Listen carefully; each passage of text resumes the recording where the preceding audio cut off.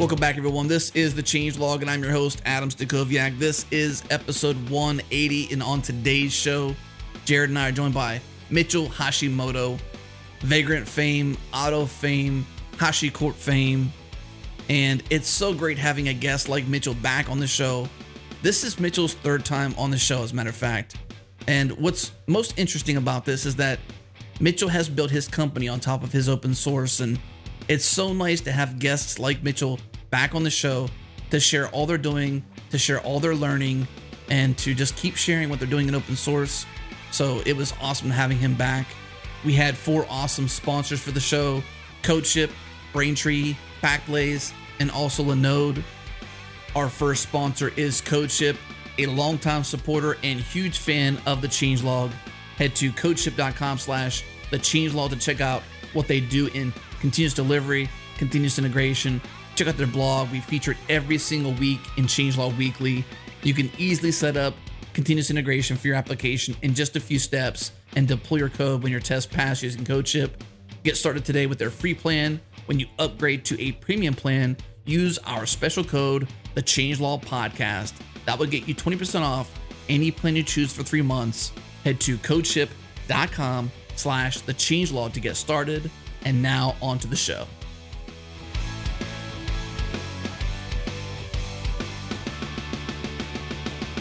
Welcome back, everyone. We're here with Mitchell Hashimoto, founder of HashiCorp.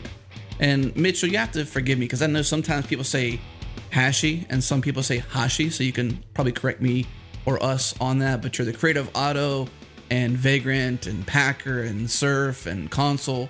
You're an O'Reilly author and a developer that's obsessed, as you say, with automation. So this is a three-peat for you. Welcome back to the show. Thanks again for having me. And we, of course, got Jared Santo on the line. Jared, say hello. Hey, everybody. Happy to be here. This might be our third three-peat guest, which would be the triple three-peat, which is, I think he should win something, don't you think? I wish we had something more than t-shirts to give away.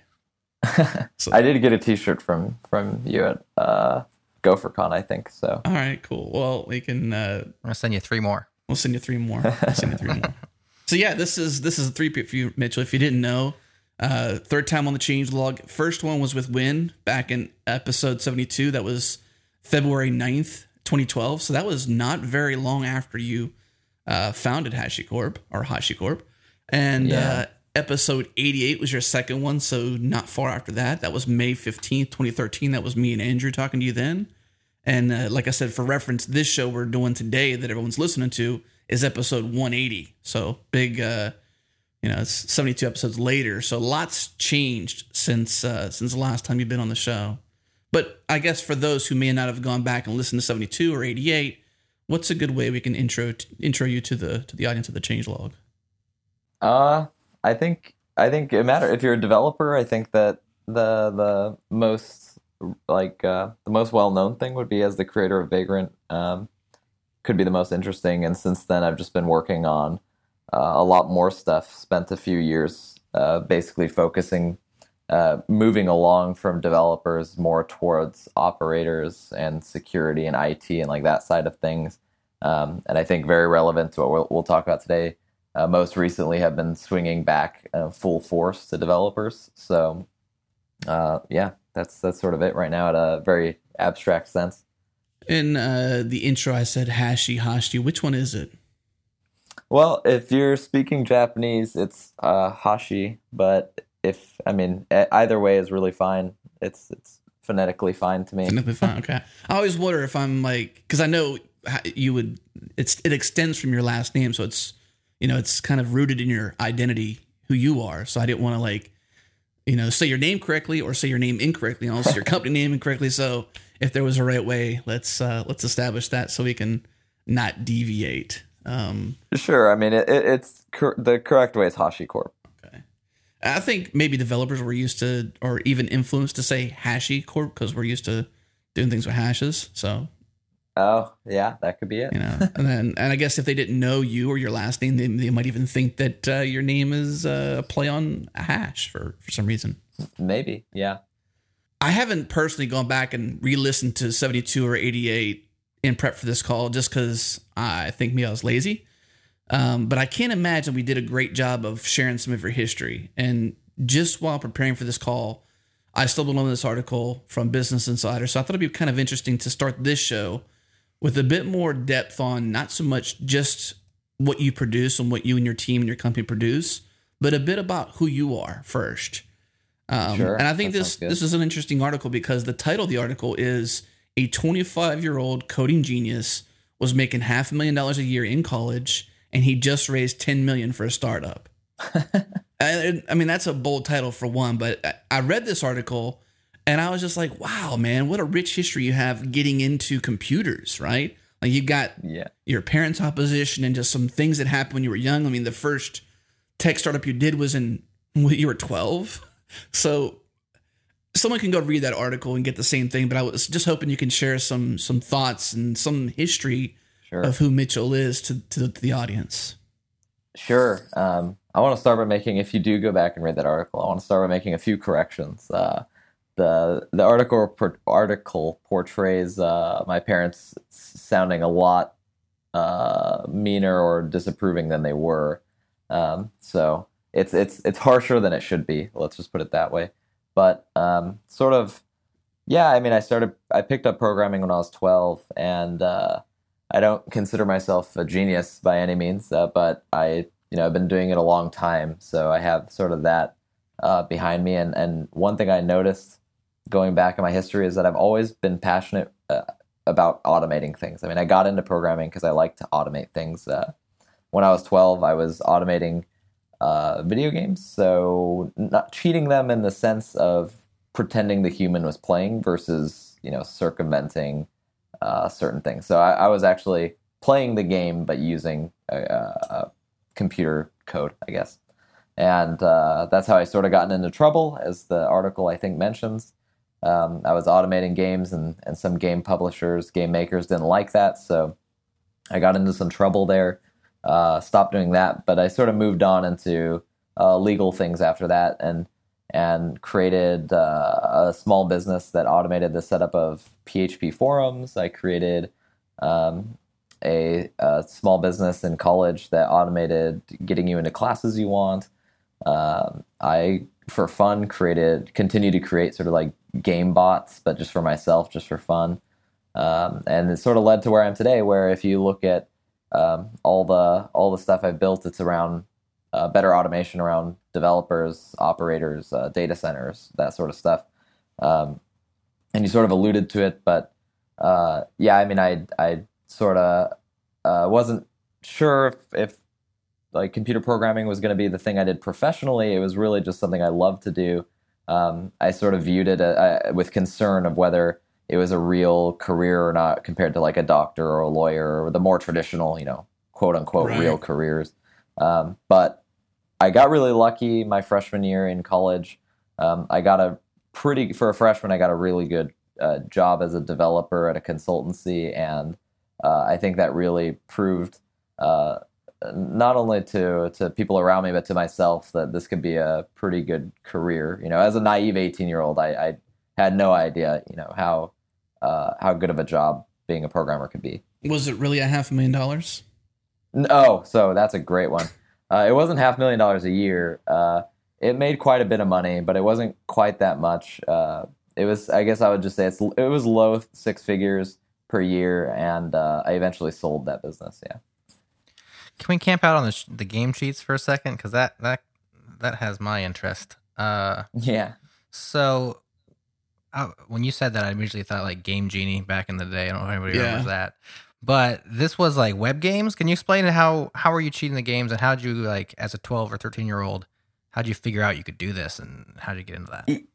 Yeah, so it wasn't cheating like Game Genie, although I certainly had a Game Genie, and that was fun. But that wasn't what I was doing. I was cheating in the sense of botting.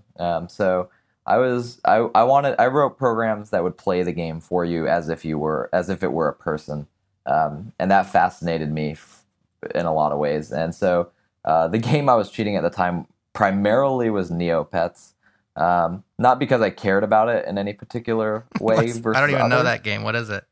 It's just like a web game that it's sort of like, you get a pet, you play games, you get virtual currency, you buy things. I don't know. You live like it's like a really weak second life. Wasn't there also like a device you can take with you that was part of the Neopet? It's Tamagotchi. Not when right? I played. Maybe they went that direction. Okay, I don't know, eventually. not Okay. when I played. But I mean, I wasn't that interested in the game itself. Actually, like I found it because it seemed like an interesting target, so to speak, of botting. So I just wanted to see if using bots could I make a ton of this virtual currency and win the game basically. And I had a lot of fun doing that. Did someone teach you how to bot, or did you just figure it out? Were you using JavaScript, or what were you coding in? I was coding in Visual Basic, and I found it so my first Google search ever, I remember Googling for it, was not Google search ever, but Google search related to this ever, was how to make an exe. I was on Windows at the time. Mm-hmm. And I just wanted to know, I mean, I had this weird realization and I was 12 at the time, that, I was double clicking these exes and using them on my Windows computer. And I was like, wait a minute, someone made this. And so I suddenly became curious, where I was like, if someone made this, then how did they make it? And why can't it be me to make something like this? So I started Googling how to make an exe, which I remember also had awful results. Like, didn't really solve anything for me, but I just kept poking around at Google searches until I started finding a little bit more. It led to Visual Basic eventually, and I used Visual Basic. I'm also kind of curious about the business that you were running or starting in. Unless you got more on the games piece you want to dive into, I don't want to take away from that. No, I got my fill. Thanks. Okay. I'm curious. In college, I'm reading back in the quotes. It actually says I was pulling in about $500,000 a year. He said, so that's you saying that. So that's what you told Business Insider when you were doing this thing. But what was the business like? What was the business you were doing, and what kind of eyes and ears and what kind of thoughts did it evoke for you to like produce this business and then like move on to what you're doing now? What was that business about? Yeah. Well, the correction is the quote I gave them was it was making about $500,000 over its lifetime. So that helps answer the sort of Business Insider. They're not exactly known for their accuracy. It certainly made for a flashy headline though. So props to that. But yeah, it's not correct. I wish I had multi-millions of dollars right now, but I don't. So the business I made was basically, and again, I was scratching my own itch, which will be a theme throughout everything. But I was scratching my own itch to the university I went to had a really terrible registration system. So if a class was full, then there was no wait list. You just couldn't get in. You could try to get in by like going to the class once it started, but that was pretty risky. So basically what students would do is refresh the page every day. Like I'll just check every day when I am bored to see if there happens to be an opening, and then I'll pick it up. And I didn't like that, so I wrote a program for myself to do that for me, to refresh the page for me and then get me into the class. And I was in a dorm at the time. I was a freshman, and the dorm, my floor suddenly like was gossiping that I had this technology, and so I would get knocks on my door being like, so I hear you have a way to get into full classes. And then I was like, and so I gave it to everyone on my floor for free that asked. And then while I was doing that, I sort of built it into a self-service website thing, and charged people $5 per class to register a listener, basically, to notify them when there's an opening. And I did this my freshman, sophomore year, and then sort of the change that happened, which was the pivotal moment from a business perspective, is that there was this critical mass when students suddenly realized that if they didn't pay this website $5, they felt, at least, I don't believe this is necessarily true, but they felt that there was a 0% chance that they would get into the class, because my thing was checking thousands of times a day. Students only check randomly. Like there's a very low chance that they could get in versus the robot. So ended up, there was a very huge growth period where suddenly students were just paying me $5 to hedge a bet, basically, to give them a chance. And so that's sort of how the business progressed. And then I ended up selling it when I started HashiCorp because I wanted to focus full time on HashiCorp. I didn't want to be distracted by a side business. So, yep. So when you sold it, were you still in college? Had you graduated? I'd graduated. I'd been out of college for a couple of years. Okay. So you continued to run it. And I mean, were you, let me ask another question on that part. Were you inspired by that business? Were you like, not really? Like I can see with your output now, you've been inspired by HashiCorp, right? Everybody can tell that, but were you inspired by that business? No, it wasn't a very inspiring business. I think I was very proud of it, and I'm very proud that I was able to like get it to the point it was, and I learned a lot. But I wouldn't describe it as inspiring. It was a nice secondary income. Maybe now's a good time to maybe share a few updates since the last time you've been on the show. Like we said, this is a three-peat for you, episode 72, episode 88. And the last time you were on, episode 88, that was May 15th, 2013. So a lot's changed. Lots happened since then. Just a little over 2 years, 2.5 years roughly. So maybe catch us up with HashiCorp, with yourself, maybe some influences to the business. What's changed in the last couple of years for you with HashiCorp? Oh, wow. Yeah. So much, actually. I didn't realize it was that long ago. So it's been a bit.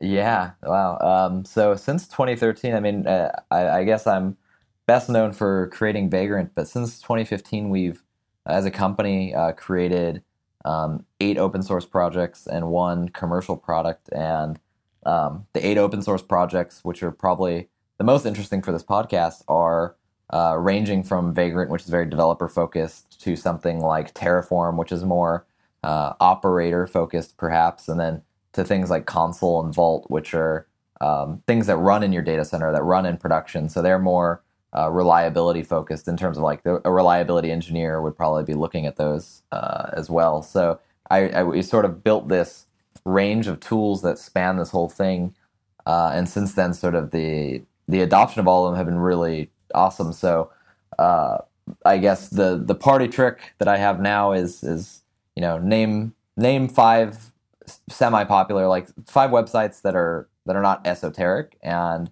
I could confidently predict that 3 of them will be using our software, which is a pretty cool place to be. So I'd say that's what's developed over the past couple of years. What about as the company itself, the internals, the people? What's changed since then? Sure. The big thing that's changed is we've started hiring a lot more. So we just crossed the 30-person mark, but 12, I guess like 18 months ago, there was only 3 of us. So we went from 3 to 30 in about 18 months. And we've been hiring from the community primarily. So core committers, people that maybe aren't core committers but contribute a lot, people that are on the mailing list a lot. We've been hiring out of our community. It gives us a high degree of confidence that we already know how they work and they already like what we do and things like that. So that's what we've been doing. So we have now at least 1 full-time person per project, but most have a couple that are overlapping on multiple projects. So full-time person that might be working on Terraform but also working on Packer or something.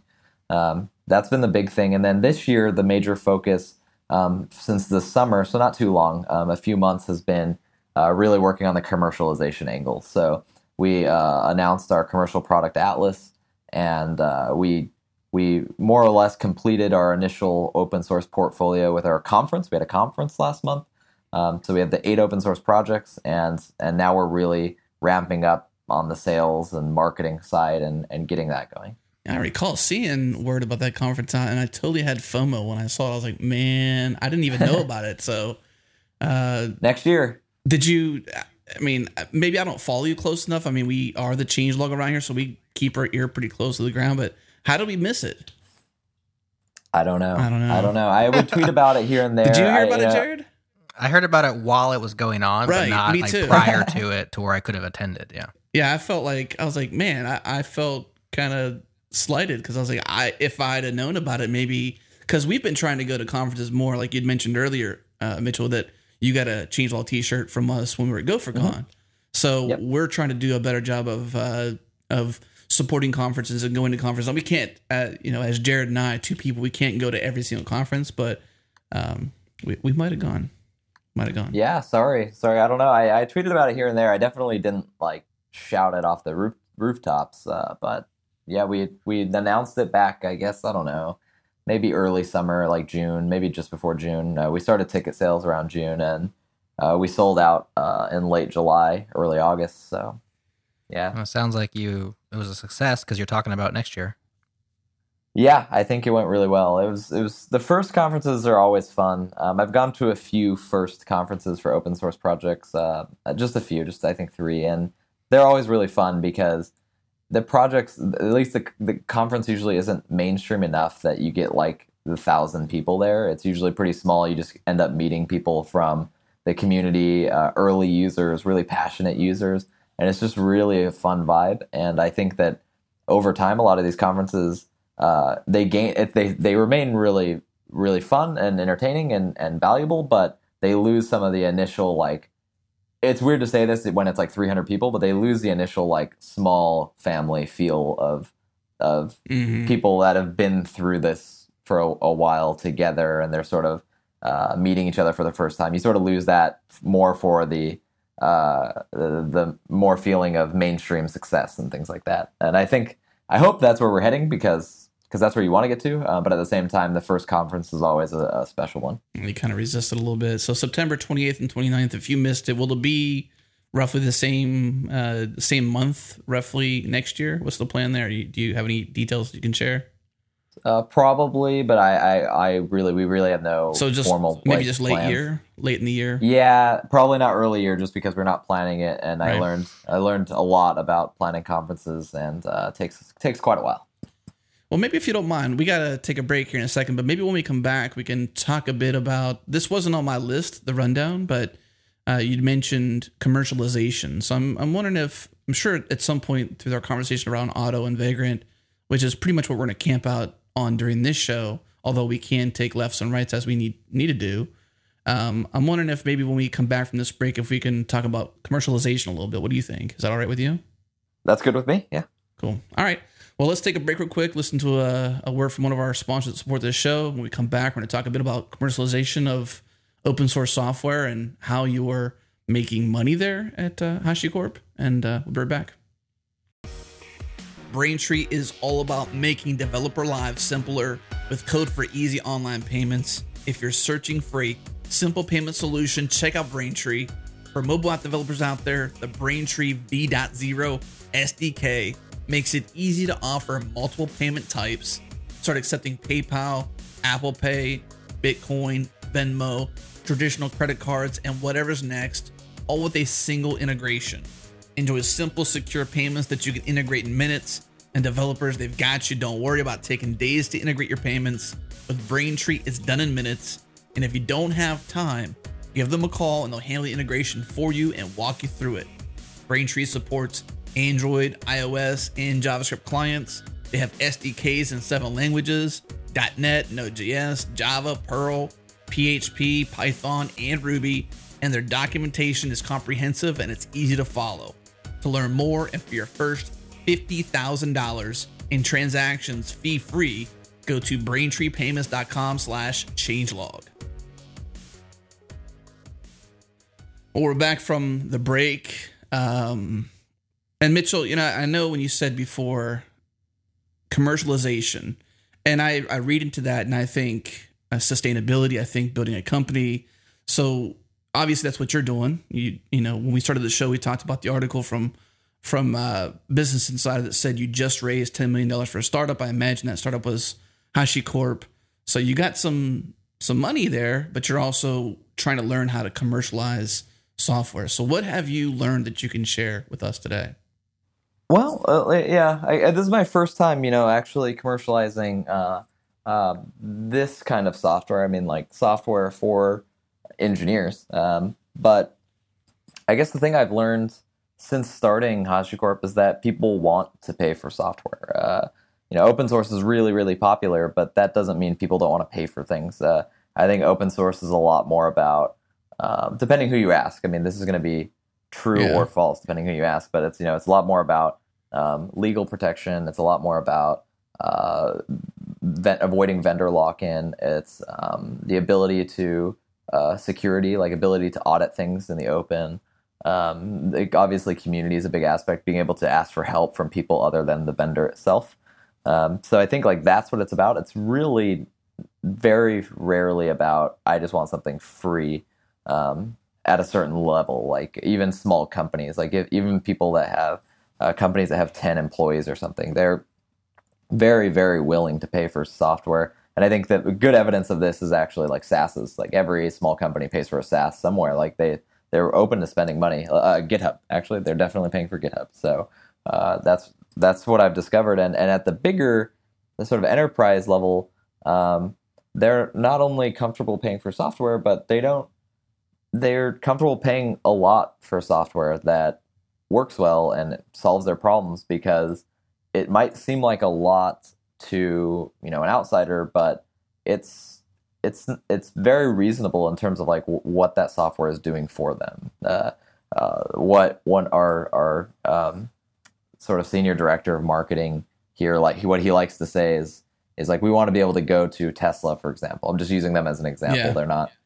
They're not necessarily a customer, so using them as we want to be able to go to Tesla and be like, just focus on building great cars and let us handle all the infrastructure and deployment stuff for you. Like, we don't want you to even think about it. We want it to just work for you and let you focus on building cars. And like, imagine all the engineers you have hired right now to worry about stuff that isn't your core business. Like, what if they were instead building your car software? Like, that's way more valuable. So that's sort of where commercialization comes in. People want to pay for that peace of mind. They want to pay for knowing they do have a phone number if things go wrong. They want to pay for features that they know don't make sense for non-enterprise companies and things like that. And that's where we're focusing our commercialization effort.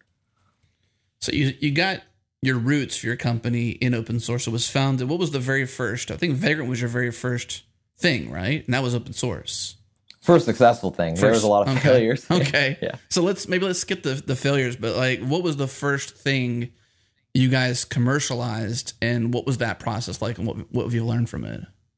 So the first thing we commercialized was we made the Vagrant VMware plugin, which is still available today, and it does very well. So the Vagrant VMware plugin pays for a number of salaries, and it does well. And the thing I've learned is that there's a difference between doing something that'll make a small business work well, and then there's a difference between doing something that will build you a large business. And it's neither are wrong. It just matters what you want. And so when we did the Vagrant VMware stuff, I was still very much unsure what my ultimate business goals were with HashiCorp. I had a lot of technical goals, but was HashiCorp going to be like the business I had in college, where it made a good amount of money, it could pay a few salaries, we could just sort of do what we want and build it? Or did I want to build a company that could potentially, be a multi-million-dollar company, maybe towards, even towards the size of something like VMware or something, like a very large company? And I think the main motivator for me there was that I had sort of an audacious goal of wanting to build software that would change the way people manage data centers and deploy software. And you can't, that's really like, that goal is a big goal. And that goal is, it's not enough to convince, every hobbyist developer to do it differently. I wanted to convince banks. I wanted to convince, Amazon. I wanted to convince these like big giants to like change the way they're doing some stuff. And it's sort of like a naive view of the world. Like there's obviously a lot of stuff I didn't know then that I've learned since then. But with that goal, like I didn't have a chance of talking to these people or convincing them, or I had a much smaller chance, let's say, than if I go the route of raising money, building a larger company. I mean, even the fact of just having money in the bank will get people to talk to you. A very eye-opening moment was before we raised the Series A. We were talking to a telco, and they were going to deploy, I think it was Console, and they were going to deploy Console, which came out before we raised our Series A. And we had to fill out this form, and it was the first time I'd ever seen it, a risk assessment form. So we filled it out, and they came back and they were like, Console's great. It's fantastic. We really want to use it, but you failed risk assessment. And we were like, how did we fail risk assessment? And they're like, well, we only work with companies that either have this much in revenue or have a bank account with this balance, and you have neither. So we just can't work with you as a policy. And like, that was a pretty eye-opening moment where I was like, okay, we need to, that wasn't what motivated me to like raise money, but that was another factor where I was like, okay, we're going to fail risk assessments for companies because we're so small. Well, it's like you said, you're looking for ways to commercialize, right? And so these are hurdles you're getting over. It totally makes sense on like, yeah, we couldn't even charge them money. Yeah, they wanted to pay us, and they couldn't pay us because we were so small. So we needed to sort of raise money. That was a factor we needed to raise to prove to them that we had intentions of sticking around and growing.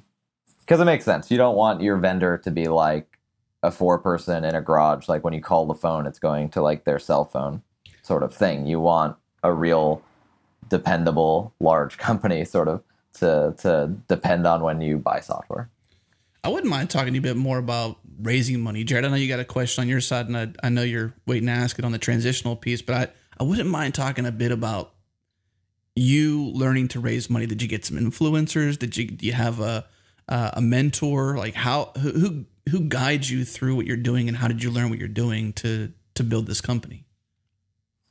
Sure. So I lived in San Francisco. I moved to San Francisco after college and worked here for a number of years and a few years. And I used that time in San Francisco to, meet a lot of people, network a lot, and inevitably sort of working in the startup world, just learning how these things work and meeting other founders, meeting venture capitalists, just really being in the thick of it, even as a developer, just being exposed to a lot of it. So I was really lucky when I went to go raise. I just reached out to a bunch of people that had done it before and asked for advice, and a lot of them introduced me to venture capitalists and to other folks that could give me advice, to press and things like that. And that's just how I got started. I think past that, it's a lot of stumbling. Like I've just been stumbling my way and hoping, I make a few mistakes during the process, like inevitably will, but that's I think the nature of doing something for the first time.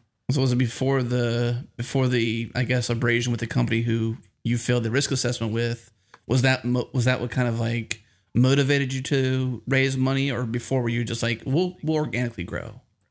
No, it was no. We were getting motivated over time. So yeah, that wasn't the single factor. But I think what actually really motivated us was that when we started HashiCorp, we did it because we cared a lot about this problem, and ops in particular wasn't a I guess attractive industry. It wasn't really this jewel that VCs wanted to invest in or anything. We just did it because we wanted to solve problems there.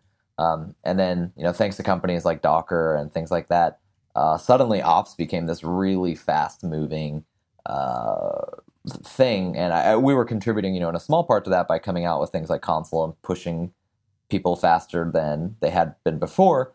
But it suddenly became very fast-moving, and we wanted to raise in order to realize sort of our goals and dreams of the software we wanted to build faster, because we suddenly saw the industry speed up, and we didn't want other people to come and swoop in and do something differently than we sort of philosophically believed in and mess up our goals.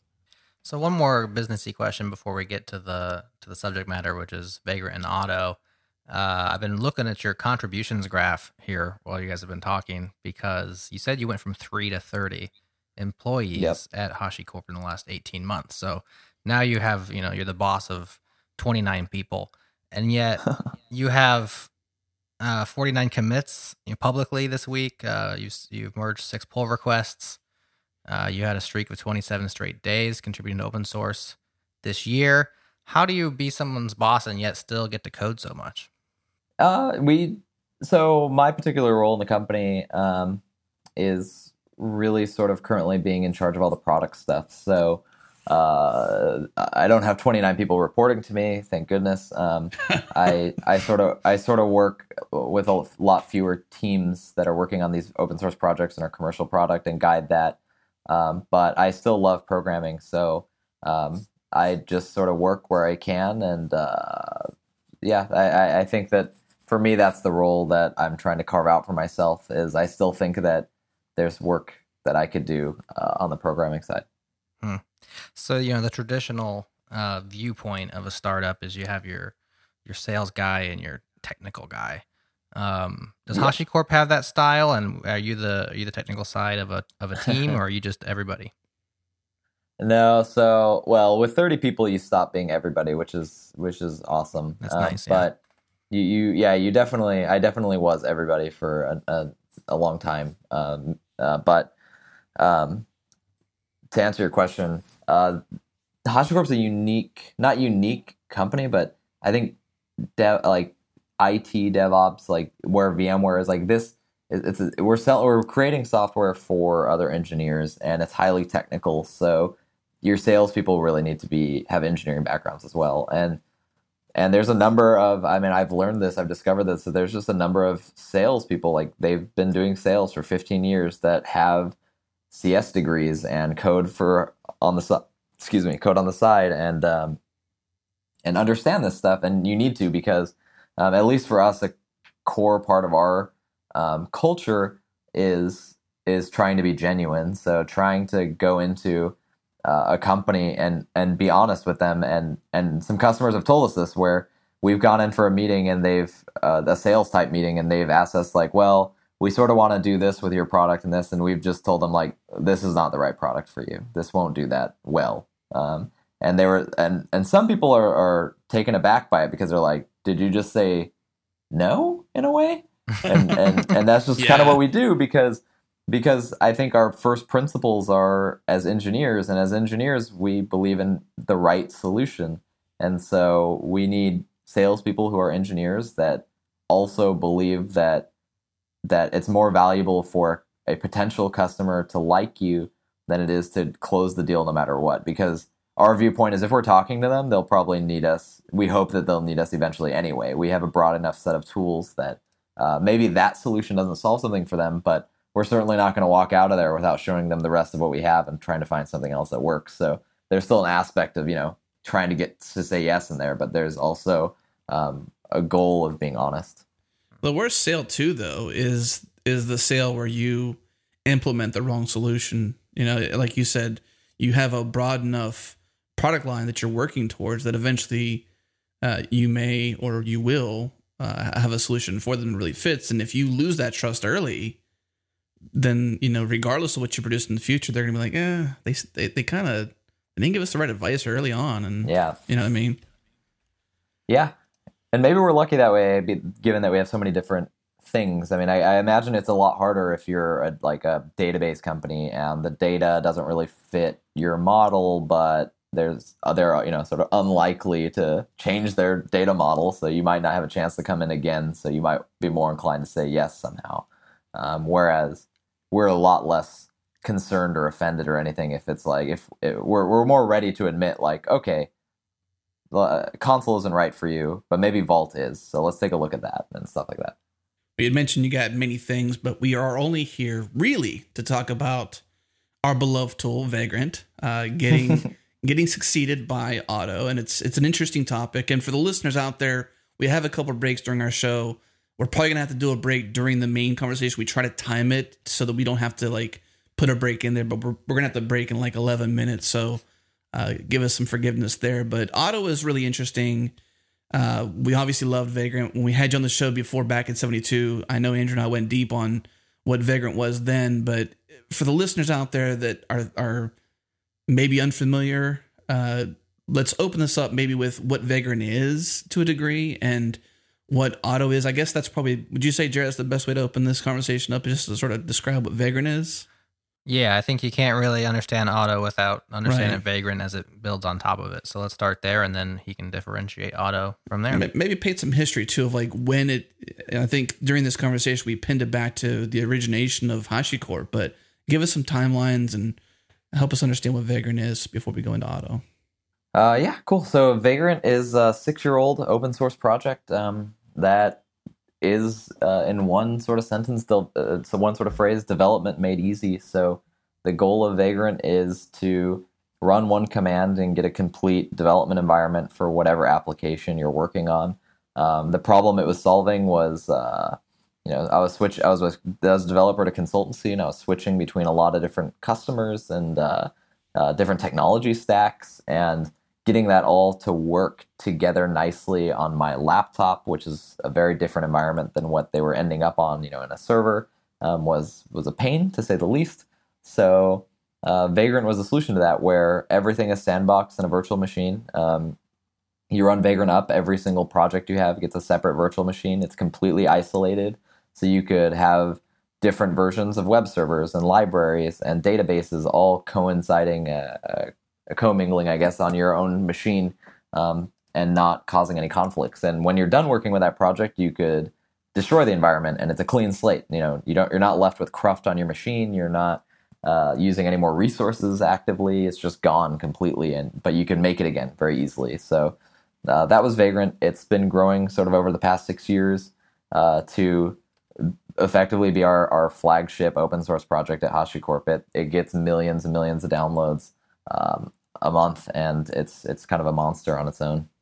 And so 6 years ago that was created, and I guess what problems were out there that made Otto be a solution to succeed over Vagrant? Because the blog that was put out not long ago was the successor to Vagrant is Otto. So this is the successor. So Vagrant will go away eventually, or will sort of, I don't know, maybe you can help us understand that too. Yes. Okay. So it's great we did the backstory on HashiCorp, because that gives a good idea that over the past 3 years we've been focusing a lot on operations and making deployment easier, managing servers easier. And so during the same process, we've been consistently releasing new Vagrant versions, adding features, iterating.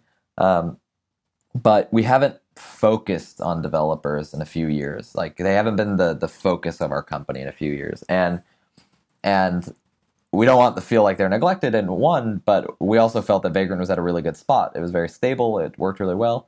But after 3 years, we use Vagrant obviously every day here at HashiCorp, and we were sort of discussing sort of a year ago, I guess, we're like, so we've done all this work to make all these other people's lives better. We hope that's our goal. Is there any sort of revolutionary new things we could bring to the development angle? Have we learned something that we could significantly change Vagrant to make it better? And so the conversation started with, what would we do if we could start Vagrant from scratch? Like, how would things be different today? And the three sort of things I picked up on from, and this is sort of based on, working with Vagrant for 6 years and walking into companies and seeing how they use it, and just seeing thousands of users, really. The three things I picked up on was, one, development environments are really, really similar to each other. I think it was funny because on Hacker News, someone commented that they think this statement's false, but I mean, I really believe it's true. I've seen it in the wild. Like, if you're a Ruby developer and you go to another company in another country and they're a Ruby developer, your development environments are 90+% similar. You have some version of Ruby, you have bundler, if it's a web application, you're going to have a database, you're going to have something like Passenger, and they're just really similar. The last 10% is like differing versions, or Passenger versus Unicorn or something like that. And they're really details that don't matter too much in a development environment. And it's hard to solve this at the Vagrant layer, because Vagrant is so low level relative to Otto, which we'll get to. But you describe sort of the machine it runs on. You describe what server to install. You describe what database to install. You do this from scratch on your own. So it's hard to get rid of this duplication. So that was sort of the first thing. And then the second thing, and you could ask questions about these in a second. Let me just sort of try to say all three. Sure. The second thing was that developers wanted to deploy. So this is really no surprise to anybody. Vagrant had a issue, I think, for 5 years. It's probably been closed for a while, but an issue opened 5 years ago, at least, that people wanted to Vagrant up to production. Vagrant up is a really nice, really frictionless way to get a development environment, and they were like, why can't deployment be just as easy as a Vagrant up?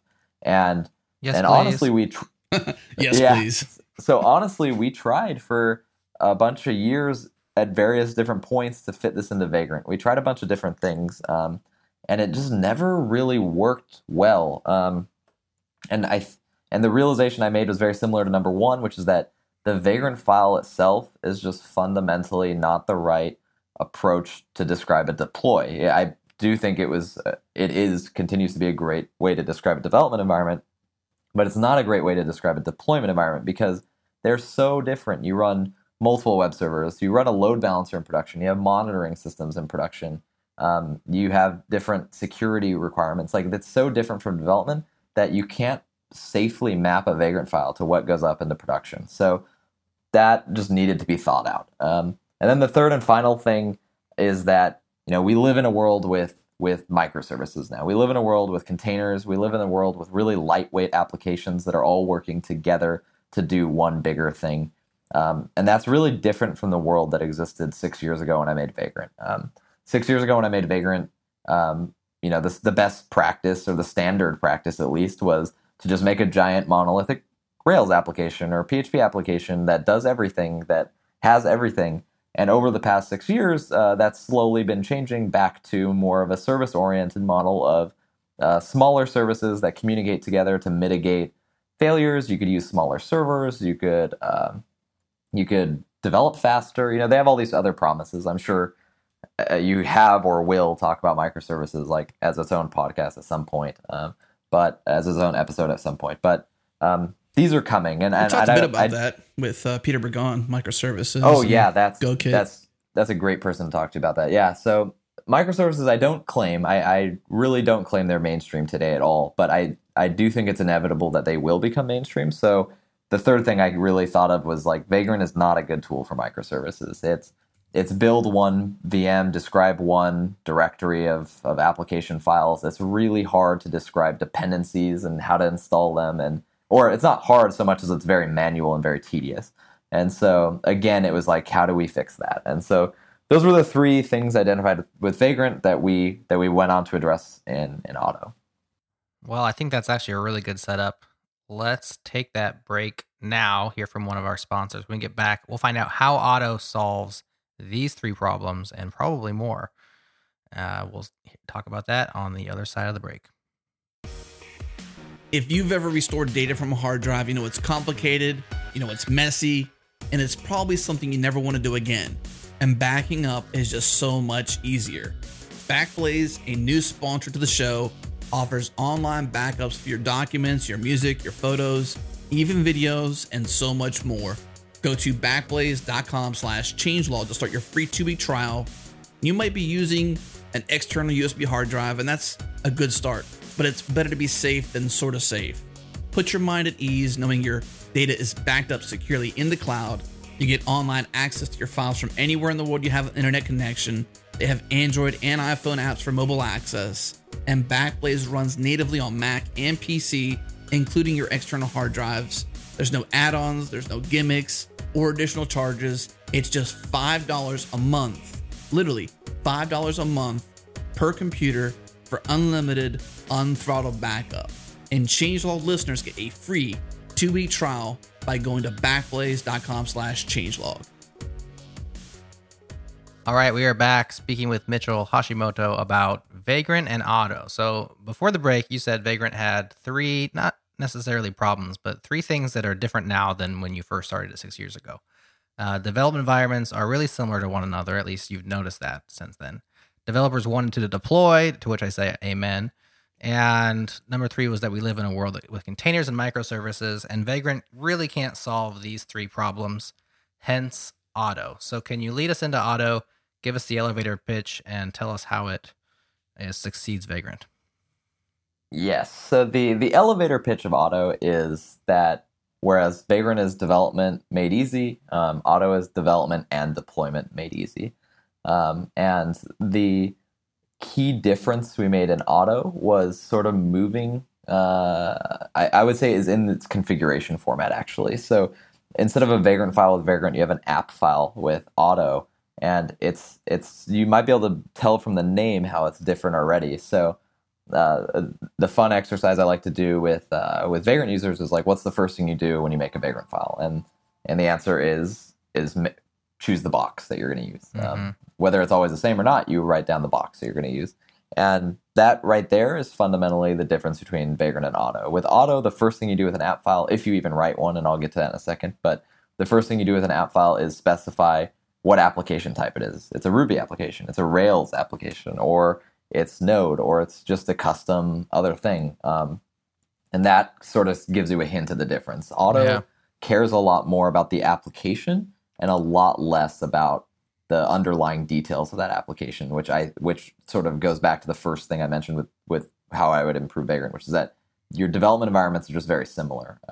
It's less important for you to tell Otto how to install and set up a Go environment when they're all similar. Otto might as well just know on its own how to set it up, and that's what we've done. So it kind of moves up a level, up the abstraction chain, up one level. Yes. Instead of specifying, IP addresses and MySQL server or whatever, you're just like, hey, I got a Ruby on Rails app. So you're just double level. Exactly.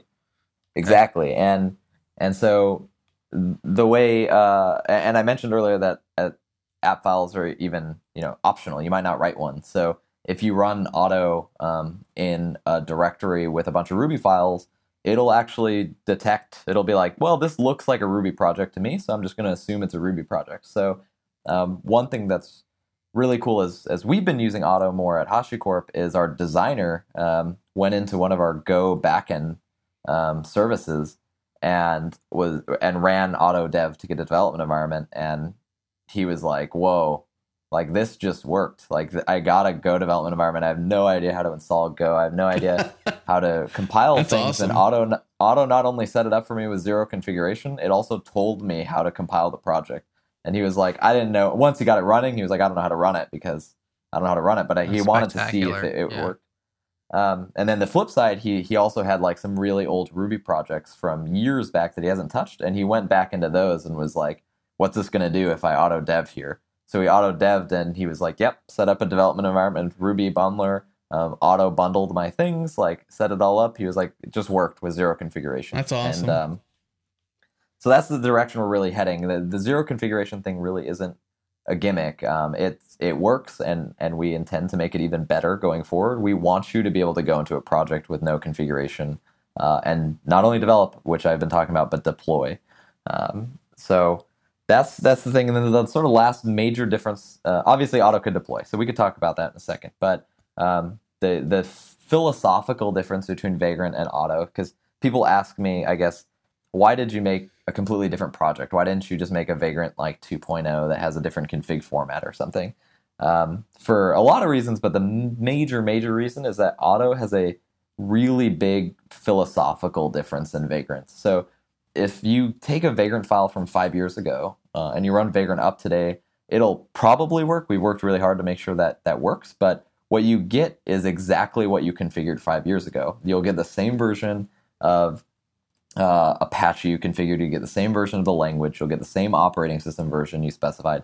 And what we call this is a fossil. So what Vagrant files are a form of fossilization. So you've fossilized and snapshotted what the state of the world was 5 years ago, and Vagrant gives you that today. And that's sometimes a good thing. But the approach we've taken with Otto is, instead of codification or codification, depending how you want to pronounce it, the idea is that the app file itself is just declarative of the type of application you're deploying, but the knowledge of how to create the development environment and how to deploy is centralized in Otto itself. So not in the Vagrant file, but it's in the core of Otto itself. So that when you run auto deploy today, you're going to get something. But if you run auto deploy 5 years from now, it'll hopefully very likely be very different. But the end goal is your application will run, but with best practices from 5 years from now, not from today. And so with the security patches and technology changes and things like that. And the people making this happen is the community. So it's a centralization of knowledge. So we want the person who's a professional Ruby developer to tell us, to contribute to Otto and tell us how the best practices of Ruby development are, and we'll encode that into Otto so that you get that. And sort of my favorite example is that the person who set up the AWS integration with Otto used to manage a top 10 by size infrastructure on AWS. And now if you're just a hobbyist that's running auto deploy into AWS, you're actually getting an infrastructure designed by somebody who was the lead infrastructure person for a top 10 AWS property, but you're getting it for your side project. And we want that to eventually be true for every technology in auto. If this works as advertised, I think I want to kiss you. This is amazing. When you said that, Mitchell, I was like, I know Jared likes that. Oh man, I like all of this, Mitchell. This sounds spectacular. So, and this works right now. Like zero config, fire it up. Yeah. Okay. Yeah, you can go download Otto right now. It'll work. So the only part that's like not, it'll work as a demo, but isn't ready for like production is the deploy, the maintenance part of deploying. So okay.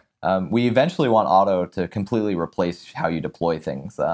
But for now, it'll deploy it once, but it's not good at deploying it multiple times. We purposely are focusing on making Otto a better development experience first.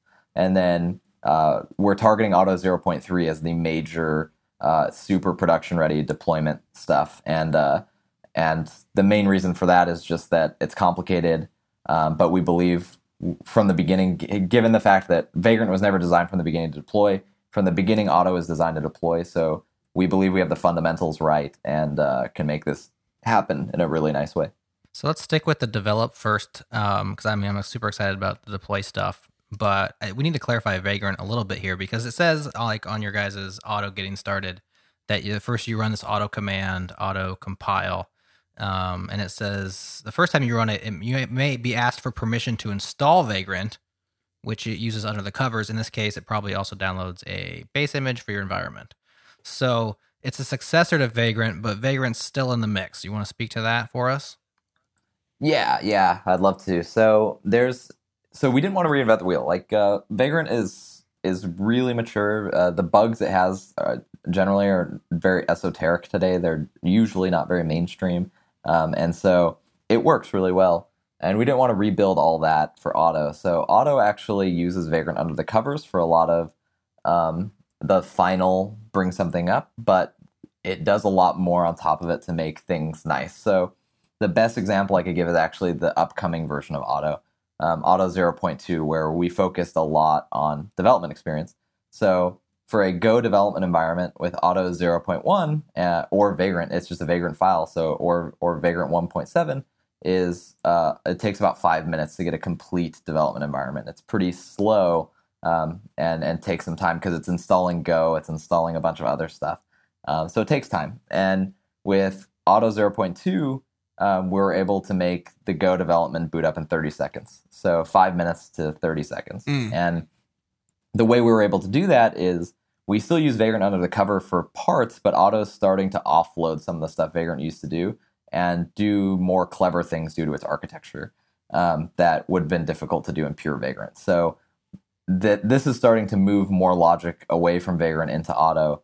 And I guess you'll start seeing this over time, is that we could do fancier things in Otto. So another example is people who use Vagrant have complained, and rightly so, that Vagrant SSH is pretty slow. So a lot of this is Ruby, of course, but if you run Vagrant SSH, the time it takes to SSH into the machine is sometimes multiple seconds.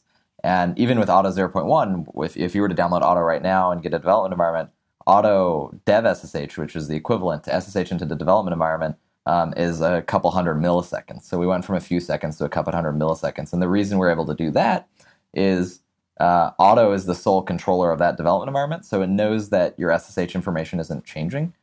So it caches the SSH information and just executes SSH in process directly.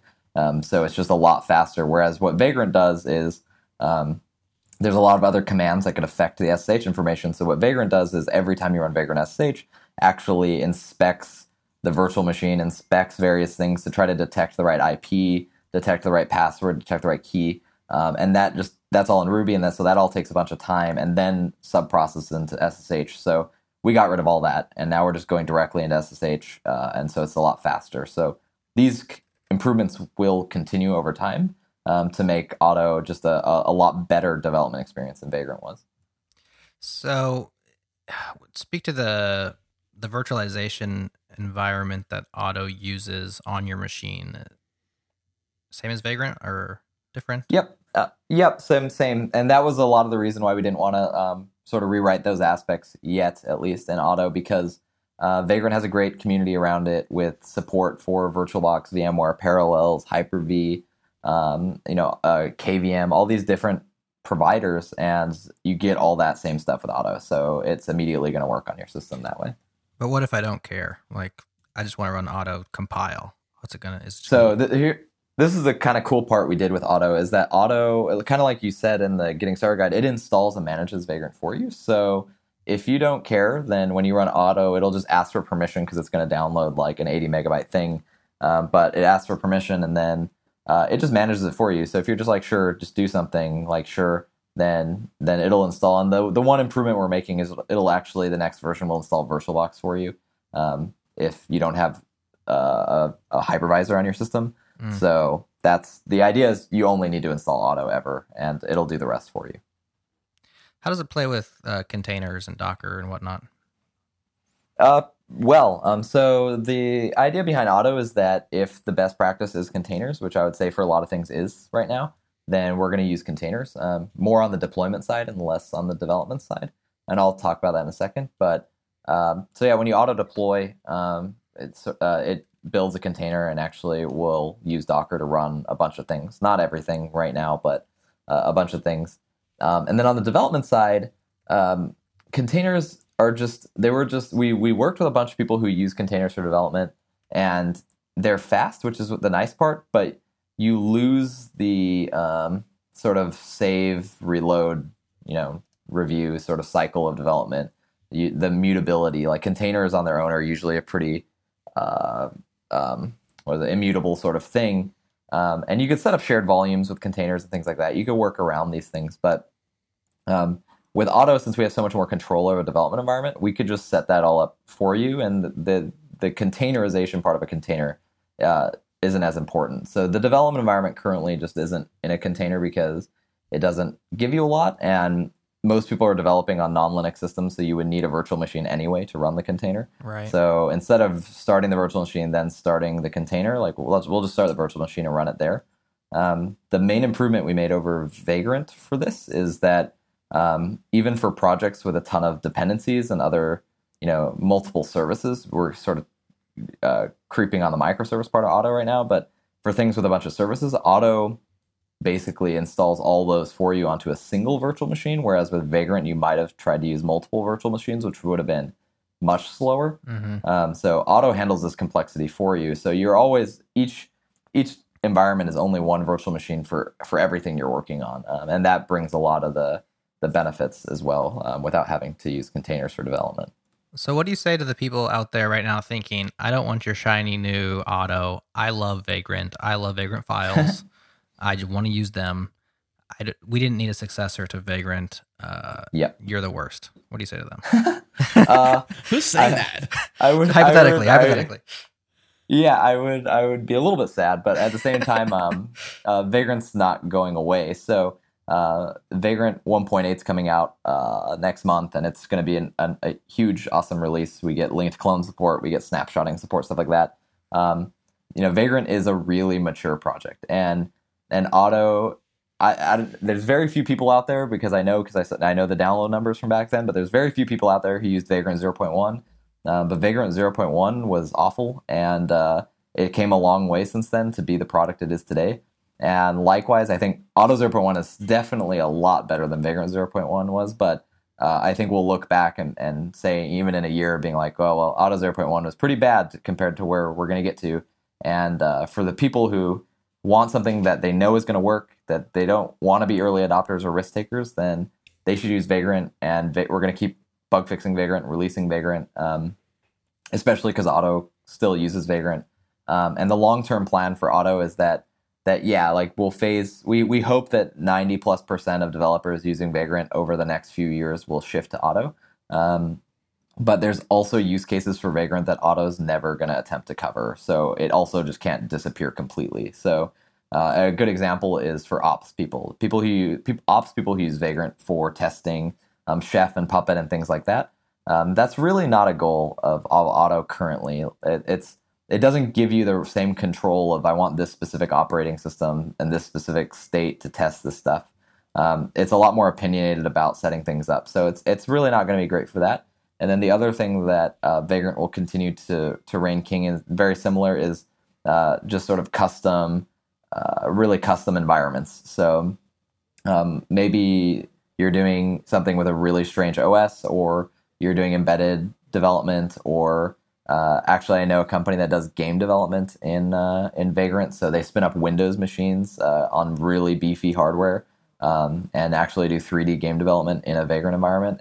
And that sort of stuff, like, Otto's not really going to touch. So we're super motivated. We have people working full-time on Vagrant, and we're going to keep it that way for years.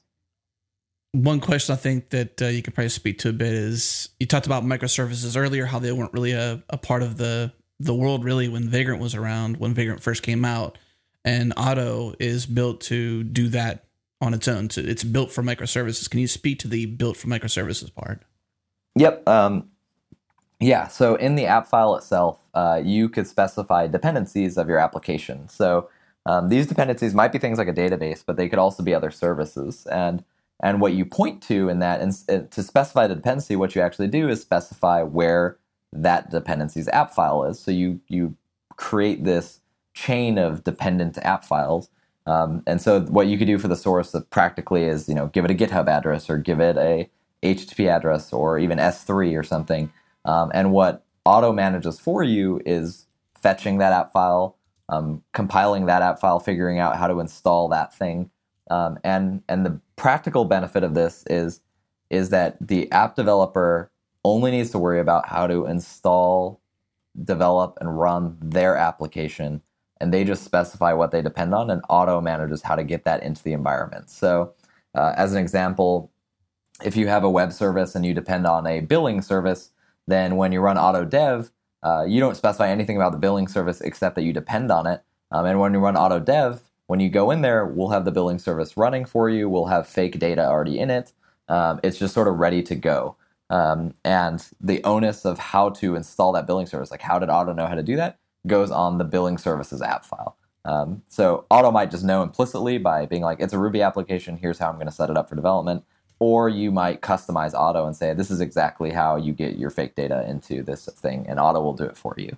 So that's a big difference. I think today, I don't think anyone would say microservice development is easy today, but some of the practices that are emerging today are, for example, using Docker for microservice development. And the main pitfall I found there is that while Docker does have a really nice thing called compose in order to start a bunch of different containers and link them as needed as a single unit, basically in one file, the problem is, like, as a developer, you still need to know all your dependencies, but not only all your dependencies, you also need to know all the dependencies, and you just need to flatten the tree in every file.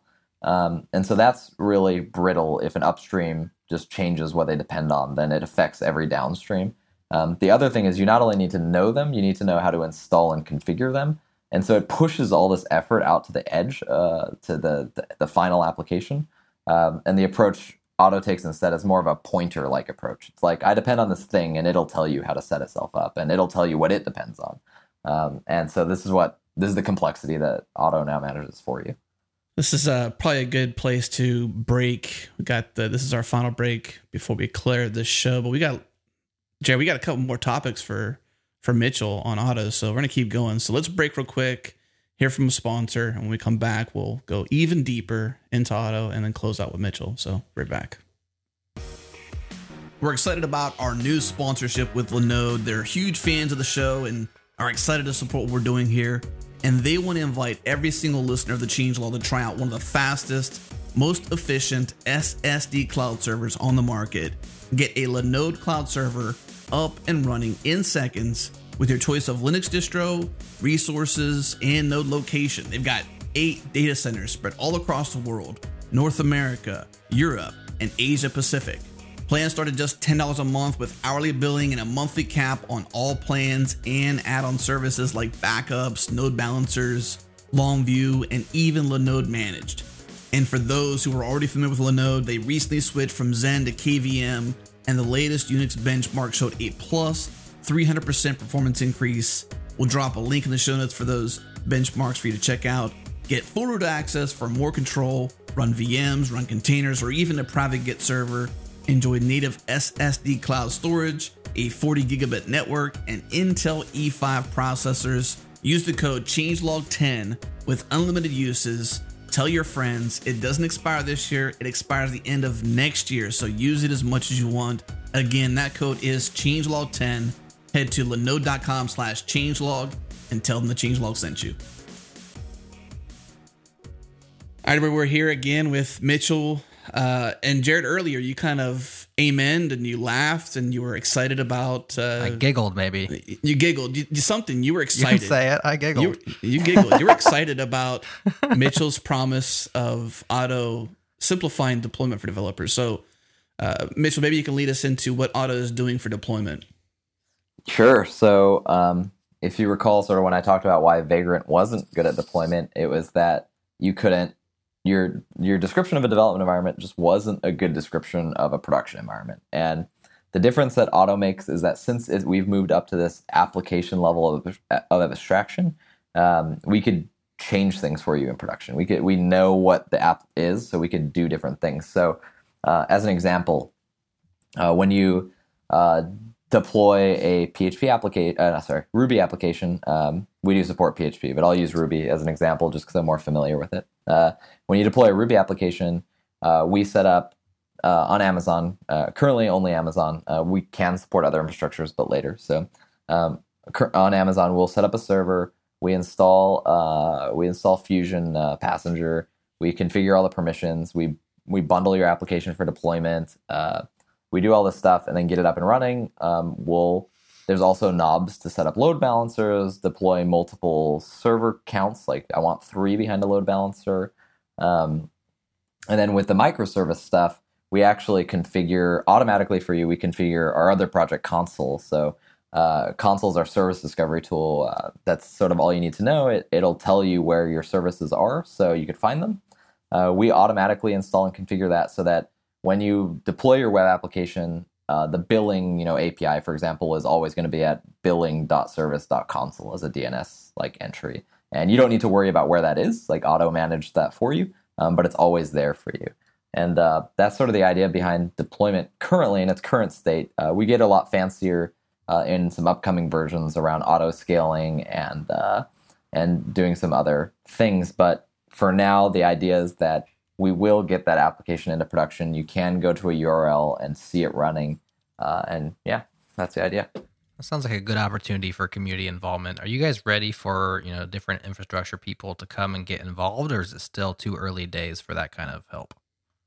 Yeah, we're super ready. So we're focusing on the right way to set up an application when you deploy right now. We have actually already pull requests for OpenStack support and something else, and it's just we're not going to merge those yet. We're holding back on those because we want to make one infrastructure really, really good before we move on to others. So the main focus right now is, and I'll give you a real example, the PHP community noticed that we were deploying PHP with Apache and mod PHP, and apparently the best practice today, again, I'm not a PHP developer, so of course I messed this up, but the best practice today is Nginx and a longer living process, not like mod PHP. So they made a pull request, which is to change it to Nginx, and so the next version of Otto will use Nginx for PHP, which is the right way to do it.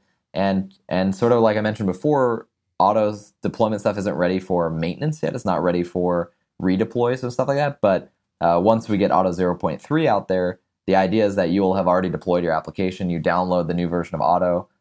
You recompile your app file. That's the safety mechanism so that every update, things don't change. But you recompile your app file, you redeploy, and then Otto will, minimal or zero downtime, will spin up new servers with Nginx rather than Apache and slowly drain and spin down the other ones for you so that your infrastructure just became better by upgrading Otto, which is the long-term idea.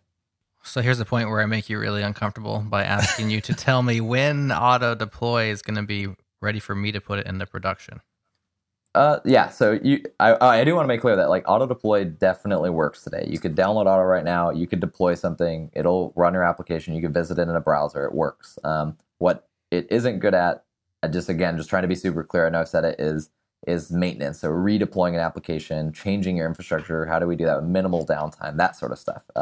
And that's the major focus of Auto 0.3. So 0.2 is going to come out next month. And 0.3, I hope I could do before the end of the year. But if not, I would commit to sort of January next year. We're pushing really hard to get it out there because we want this dream to be completely real for people. Some folks adhere to semantic versioning and they want to see a 1.0. Is there a roadmap to 1.0, or do you consider 0.3 is going to be production ready? What's your thoughts on versioning? Yeah, so at HashiCorp, we don't follow semantic versioning for our end user products. I think we follow semantic versioning for all our libraries. I think it's really important, but sort of for end user stuff, we just maintain backwards compatibility really heavily. So we probably won't break app file compatibility, and 0.3 is around the point for all our projects where if you're an early adopter, but you want things to work, like that's the release that you should be comfortable with. And we hopefully will come out with a 1.0 of a lot of our stuff next year, but probably not auto, but a lot of our other stuff. Real quick before we wrap up here, getting started, what do I do? You just go to autoproject.io and go through the Getting Started guide, which will, in simple steps, is download Otto, find a project you care about, run auto compile, auto dev, and you got a full development environment. Next step, run auto deploy, and it'll deploy it for you. That sounds too easy. Is there anything harder we can do? It sounds like 10 minutes too, not even. Most of your time is just waiting for, cloud platforms and things like that. So pretty relaxed process. Okay, last question before we go to our closing questions is Vagrant, 6 years old now, is a Ruby project written in Ruby. Otto, the brand new project from you, is written in Go. Your thoughts? All our projects since Vagrant have been in Go, and I don't regret at all writing Vagrant in Ruby. It was the right choice at the time, but I do think that if Go had existed in a stable production ready form like 6 years ago, then I probably would have used it. Go is just I really like the language a lot, and I think that Ruby itself is a good language, but for writing end user applications that run on multiple platforms that you want to be performant and you want lower level control over things, Go is a much better way to do it.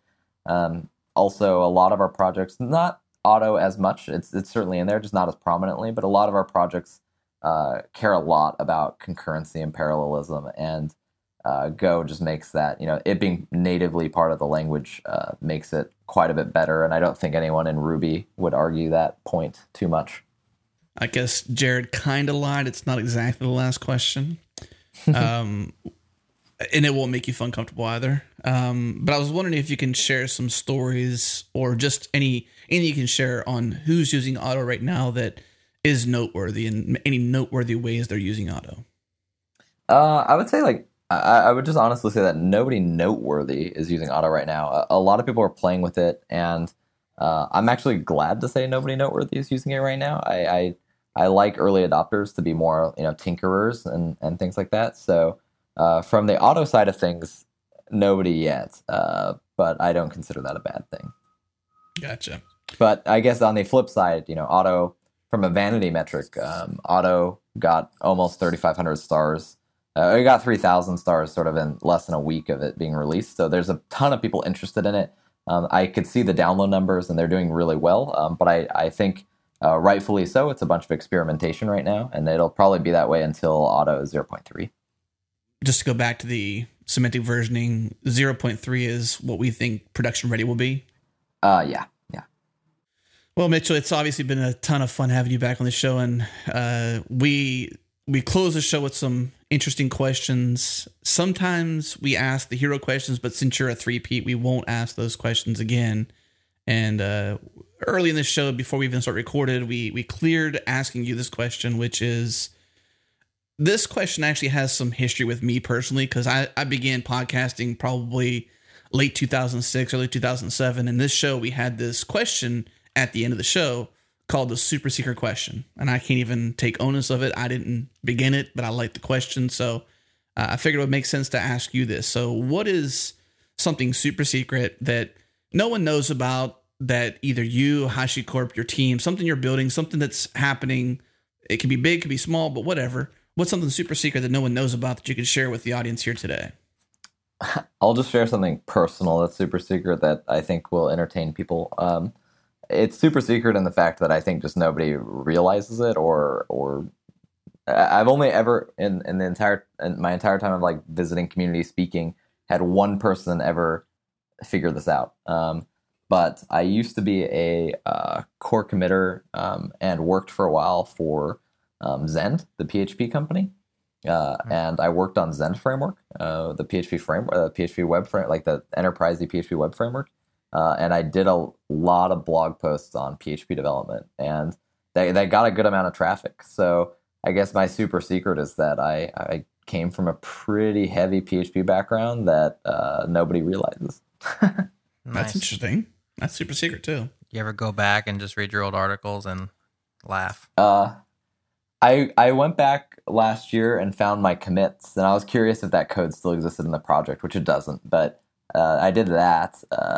But yeah, only at one conference ever, I gave a talk, and after the talk, someone was like, "So are you the same Mitchell that did PHP articles?" And I was like, "What? How did you know?" You're the person that read them. Yeah.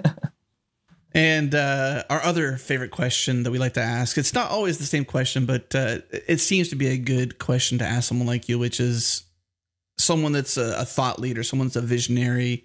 We're curious to know what's on your open source radar. So it could be a project, it could be a technology, it could be just something out that's happening in the developer space. What's on your radar? If you had a weekend to hack on something, what would it be? I think the thing that is most interesting I don't think I would want to hack on it on a weekend, but what I would want to play with, I guess, what I'm most interested in is all the sort of monitoring like startups that are popping up right now, or not startups, but like they're usually startups by open source projects. So I'm just super interested in the mature, like when these projects become mature. So to give a couple examples, like InfluxDB for storing time series data seems really interesting to me. And a much younger project, SysDig, I think it's SysDig. Like, I think that's really cool. I'm just sort of, HashiCorp's not in the metrics or telemetry or time series sort of business, and we don't plan to be anytime soon, but it's still a really interesting technical problem, and I just like playing with these tools. Like, I still think that finding, anomalous data out of, time series, like how do we teach computers to just detect for us that our request per second is abnormally low right now? Like, that sort of stuff is really fascinating, and I want it to get somewhere interesting. So I gave you a couple projects, but the whole field is pretty popular right now, so I'm just paying attention to that. Just a couple of promotional items that are related. Changelog.com/168. We had Julius Volson speaking about Prometheus and service monitoring. We're kind of related to that, Mitchell, as well as 170, which was Ben Johnson talking about BoltDB and InfluxDB. So a couple of episodes if those are things that also are on your radar. Cool. And we use Bolt for a lot of stuff at HashiCorp, so cool project. Nice. Well, Mitchell, as much as it pains me to say, that is pretty much all we wanted to talk to you about. I mean, I'm sure we can keep going on. I mean, you're a deep fella, and it's easy to pull things out of you, but it's been a blast having you on. Thank you so much, too, for just sharing so much that you do share with the community, and then coming back on this show 3 times. I mean, you're always welcome back, so we look forward to more success for you and your team in the future. But thank you so much for all the work you do in open source and all the insights you give, and just all the ways that you serve the men and women out there hacking on software. So cool. Thanks for having me. It's fun. It's always fun. I like, your Changelog is definitely one of the highest quality sort of thing that does this. So it's always fun to come on here. Awesome, man. Appreciate you saying that too. And to our listeners out there, we have listeners, we have members, and without you, it would not be possible. Because who would listen to the show, right? That wouldn't happen. So Thank you for listening. And to our sponsors, we have sponsors that make the show possible. Sponsors of this show are CodeShip, Braintree, Backblaze, and Linode. Braintree, Backblaze, and Linode are new sponsors. CodeShip, obviously, huge fans of the Changelog and longtime supporters of the show, but gotta say thanks to all those sponsors making this show possible. But Mitchell, it's been awesome having you back on the show. But for now, fellas, let's say goodbye. Bye. Goodbye. Goodbye.